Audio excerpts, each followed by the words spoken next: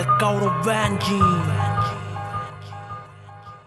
Hoy lo lamento, muchas cosas se perdieron en el cemento. Y no, la vida no es nada fácil, muchos andan con la mente ágil. Hoy lo lamento, muchas cosas se perdieron en el cemento. Y no, la vida no es nada fácil, muchos andan con la mente ágil. Con la mente ágil pero con los sentimientos frágil, porque la vida te enseña de una forma sufridora, en la cual lo que vencen son los que ponen el cora. En cada momento, en cada situación, sigo expresando lo que siento en cada canción, aprendiendo del día a día, avanzando tranquilito por la avenida, siempre por la mía, con la mansa fluía. Cuánta melancolía plasma en melodía, escrita en un par de versos, en un par de párrafos, y con el final siempre trágico.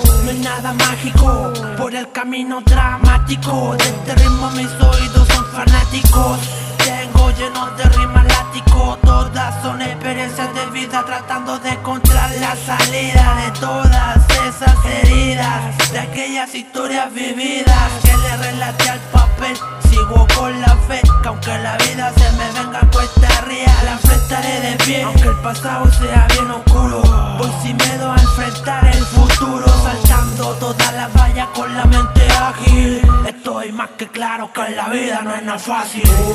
Hoy lo lamento, muchas cosas se perdieron en el cemento. Y no, la vida no es nada fácil, muchos andan con la mente ágil. Hoy lo lamento, muchas cosas se perdieron en el cemento. Y no, la vida no es nada fácil, muchos andan con la mente ágil.